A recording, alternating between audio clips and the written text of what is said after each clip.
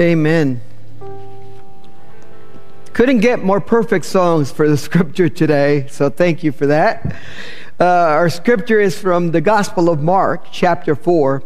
We're reading from verses 35 through 41. I'm reading from the New Revised Standard Version.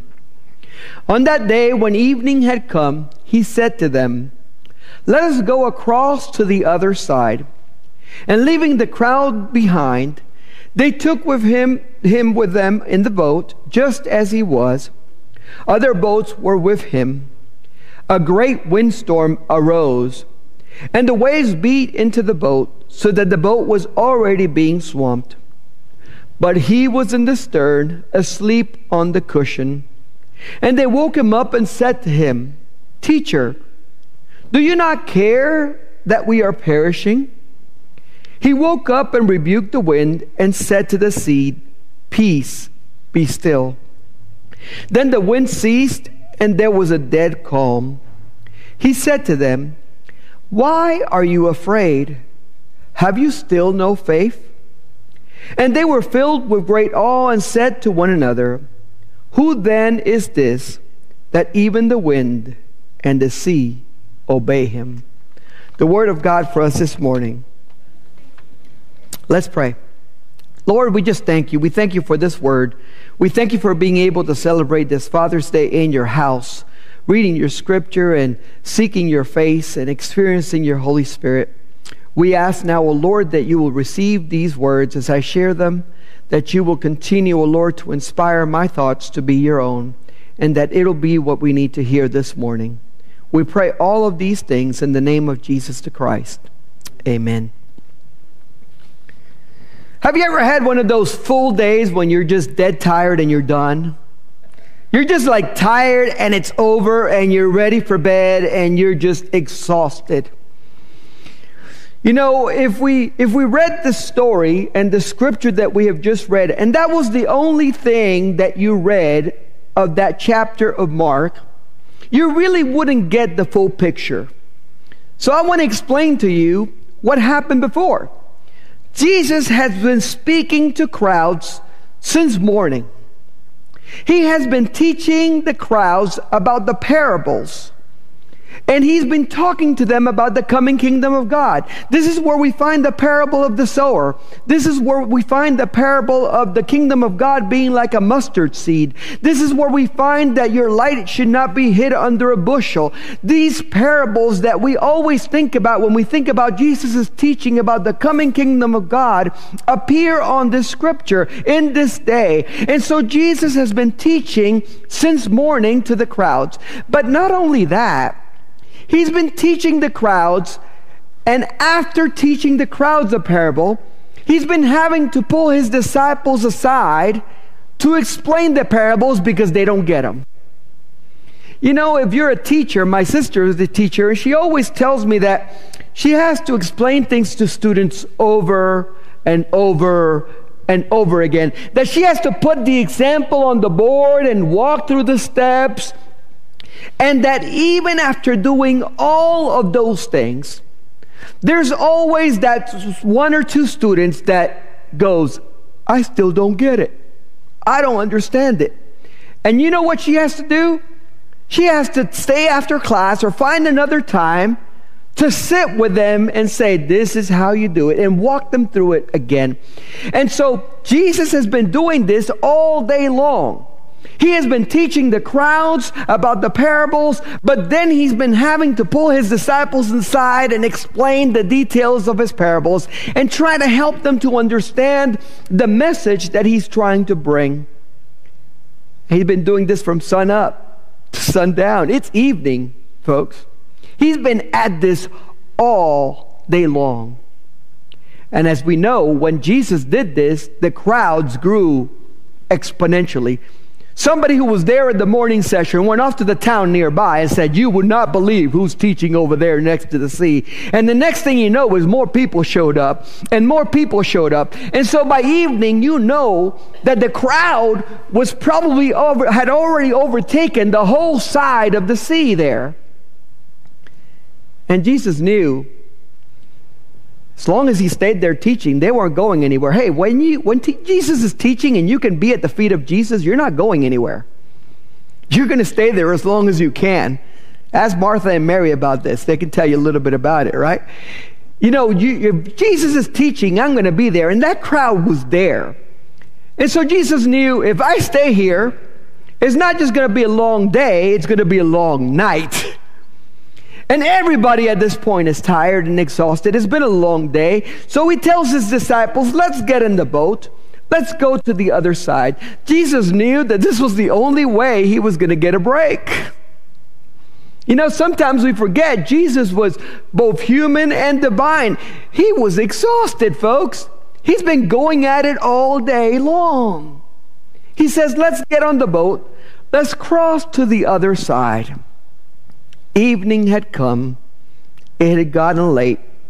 And they get on the boat to cross to the other side. And the scripture says that there was other boats with them. There was always those people that said, if he's leaving, I'm coming with. And they got on their boats and started following them. Well, Jesus was so exhausted that I think the minute his head hit the cushion in that boat, he was out. He was asleep. He was completely out. And as he is sleeping on the boat, we're told that a big storm, and the Greek word here is for megastorm. It's not just a big storm, it's a megastorm. It's supposed to be a superlative to explain to us just the immensity of this storm. Why? Because Jesus had fishermen among his disciples. They wouldn't have been fazed by a little storm. They wouldn't even have been fazed by a large storm because they had been in many storms as fishermen. Many of them came from the families of fishermen, which means Grandpa was a fisherman, Dad was a fisherman, and we are fishermen. So we've been seeing this all of our lives. So they wouldn't have been fazed by a little storm. But the scripture says a megastorm, a huge storm, came upon the boats. And they began to take on water. And it's interesting, we don't hear anymore about the other boats. I have a feeling that when the megastorm hit, everybody else went, you know what? We don't want to follow you that badly. Let's go back. We wanted to follow you, but now that it's gotten rough, we're going to go back to the safety of the shore. How many times do people following Jesus turn around at the first sign of trouble and give up? We see that all the time. I wonder how many of those boats just turned around and said, nope, too much storm. We're going back. The disciples on the boat started freaking out. You know what I'm talking about. They see water coming onto the boat, and the storm being a megastorm. This boat is going up and down on both sides, and the whole time Jesus is sleeping in the stern. Now, you don't understand this until you have a spouse that can sleep through storms. I don't like storms. But I can be in my bed during the worst of storms, the kind of storm that you feel a tree is going to crash through your roof any second now. And next to me, I will hear, because my wife can sleep through storms. And I never have been able to understand that, because when a storm starts, I start going, what was that?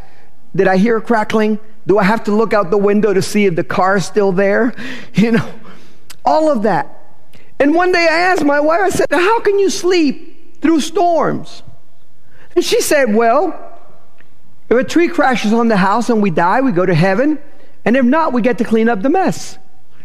It's going to be okay either way. See, I couldn't do that. I'm over here worrying and trying to get under the covers and doing all that. And I know the disciples were the same way. They were just scared to death. They were like, we are going to die. And they wake up Jesus. Lord, don't you care what is going on here? Don't you care that we are perishing? Don't you care that we're dying here? Sometimes when we pray, we begin our prayers with that kind of complaint. Lord, don't you care that I'm sick? Don't you care that I have problems? Don't you care that I have this need? Don't you care that this is going on in my life? But there's a problem with beginning prayers that way. Well, there's actually lots of problems with it, right? But one of the problems that we find is that when we begin our prayers that way, we're already presuming that we know the outcome of our situation. They were assuming that it was a given they were perishing, they were dying, that this was what was going to happen. Where did they get that notion? Well, you put a boat and water in boat, you get death, right? I mean, it doesn't take a scientist to figure this out. If you're a fisherman and you've been at sea and you get water in a boat, it sinks, you die, right? That is the way we think. That is the way we understand our situation. We take what's going on, we take the factors, we analyze it based on our human logic and understanding, and we come to the conclusion of what is going to happen. The problem with this presumption is that we are forgetting who's with us in the boat. We're forgetting who called us in the first place to cross to the other side. You see, we're forgetting that if Jesus tells us to cross to the other side and then he jumps in the boat with us, he's going to make a way for us to make it to the other side. Now, it doesn't mean we won't go through storms. He said we're going to cross over. He didn't say we weren't going to have any storms. He didn't say it was going to be easy all the time.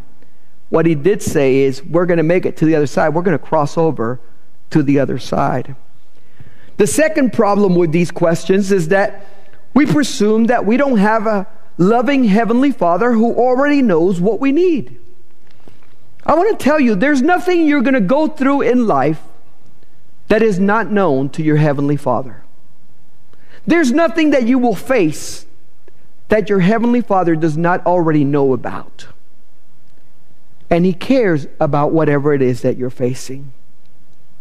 And the final problem with this question is that if you're not acknowledging who's in your boat, then you're facing your storm alone.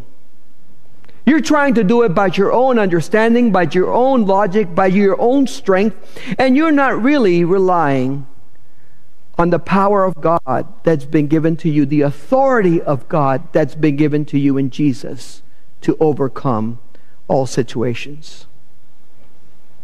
You know, Jesus clearly didn't feel threatened by the storm. You don't sleep through a storm if you feel threatened by it. He wasn't worried about it. He wasn't concerned about it. You know, and when he was woken up from his sleep, I don't know about you, but when I wake up somebody from their sleep and they were sleeping soundly, you get the "what do you want" kind of thing. You know, Jesus could have been real ugly to the disciples. "Why are you waking me up? Don't wake me up. I've been up all day." But instead, he has mercy for his disciples. He notices how afraid they are. He notices how concerned they are. He notices how panicked they are. And at that moment, he wakes up, he rebukes the wind and says to the sea, "Peace, be still." You know, this reminded me of how fathers deal with the fear of their children. You know, when a child comes up to you and says, "I got monsters underneath my bed," you know there's no monsters under the bed. But you still go check. And you check the closet to reassure them there's no monsters there. You go and you tuck them in, you give them a kiss, you remind them that you're with them. And you help to allay their fears. You see, Jesus did not ignore the fact that they were afraid. He recognized it, he understood it, and he addressed it immediately by bringing the peace and the calm that they needed in their lives. In doing this, Jesus showed a lot of compassion for them. He could have told them, "We're going to be fine, we're going to make it through the storm, we're going to be on the other side in no time," and left the storm to rage on. But instead, he calmed the sea and told the wind to stop so that they would have peace. Then he turned to them and said, "Why are you afraid? Have you still no faith?" And this sounds so harsh, right? It sounds so hard. Why are you afraid? Have you still no faith? Well, as a disciple, I would have been like water in boat, sinking, afraid, the facts of the matter. How many times do we try to tell God about our fear by pointing to the facts of our situation and saying, look at the facts. Look at the things going on. Look at the situation. This is why I'm afraid. And when we tell God that, He turns around to us and says, but have you still no faith? Why? Because Jesus had been teaching them all day about all of these things of faith, about the kingdom of God, about Him being with them, about them being part of bringing light into the world. And they still didn't get it. Jesus had been teaching them that with God's authority, they could do things that they thought impossible. And that included making it through a storm that was a megastorm. When you face really big things in your life, you need to remember that God has given you authority to overcome the world. That we have authority to overcome those obstacles and those storms. When we think we can't make it to the other side, we need to go back to remember who it is that called us out onto the sea in the first place. And if Jesus calls us to it, He will get us through it. If He tells us to go, then He's not just going to send us out, He's going to go with us in the boat. And He's going to help us make it to the other side. Now, we won't make it because we're so great at navigation. We're not going to make it because we're just experts at boats. We're going to make it because God has given us an authority in Jesus Christ to call on the power of God and the name of Jesus in those times of need. The one who has the authority to bring peace in the midst of chaos is in our boat. Fathers tend to try to do this for their children as well. They do their best to try to allay their children's fears, to remind them that they can cross to the other side from childhood to adulthood, from adulthood to fatherhood or motherhood, from that to professional life, and do all the kind of things that they don't believe that they can do on their own. Fathers believe in their children even when they don't believe in themselves. And this is kind of where Jesus was with His disciples. Even as they're afraid and doubting, Jesus is believing that one day they will get it and they will have that faith. Have you still no faith? It's actually a statement of hope that they will have faith. That there will be a moment when they will understand that if Jesus is in your boat, it's not going to sink. Doesn't mean there won't be rocky times and that you won't take in water, but it means that you will make it to the other side. The disciples, to their credit, knew who to get help from. When we've tried everything, that's when we try to wake up Jesus. A lot of times we try to do it all on our own, right? We tried the sails. We tried all the techniques that we knew with the ropes. We tried the anchors. And when nothing else works, we turn to Jesus for help because we know He's the only one that can make a difference.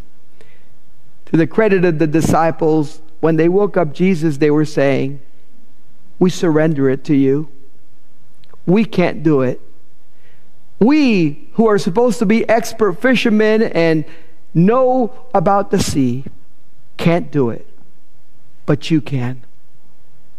We all need to reach that point of surrender where we let it go to Jesus and say, I can't make it through this raging storm, but with your authority and with your help, we can calm it down. When Jesus says, peace be still, the game is over. When he says the word, he has the authority from God to calm whatever storm we're facing. We just have to trust that he has that authority. Little Abby did not believe in her authority when she first got up in front of you. She was hesitant to try to use the authority that was given to her. It took a moment for her to accept that authority had been given to her and that power was hers to use. And then it took the encouragement of others for her to embrace that authority and use that authority to make you stand and sit down. Sometimes we need to encourage one another by saying, who is it that is stronger than this wind and these waves? It's Jesus. And who is in your boat? Jesus. And who has authority? Jesus. And if he's in your boat, you have authority. May you calm the storms and call on the name that is above all other names, the name of Jesus. Let us pray. Heavenly Father, I thank you. I thank you for giving us the authority to call on you and the authority to use the power that comes with the name of Jesus to deal with our storms in our lives. We thank you, O Lord, that we learn from this story that we need to trust that if you're in our boat, we will make it through the storms that we face in life. That no matter how much water has come into our boat, we will not sink because you have promised us life. That, oh Lord, you will continue to deliver us and that you will continue to lead us forward by your power and your might. On this day, we pray specially for fathers. We pray that you will continue to give them wisdom and authority to use their influence over their children to be a blessing to them, to encourage them, to urge them forward, to remind them of their faith in you, and to remind them, Lord, that they have a heavenly Father who loves them. We thank you, O Lord, for the authority that you've given fathers over their households to lead and direct them in the faith and to continue to bring them before you every day in prayer. Thank you, Lord, for delivering us always to the other side. We pray this in the name of Jesus Christ. Amen. The altar is always open for prayer if you need that power and that authority of Jesus in your life this day.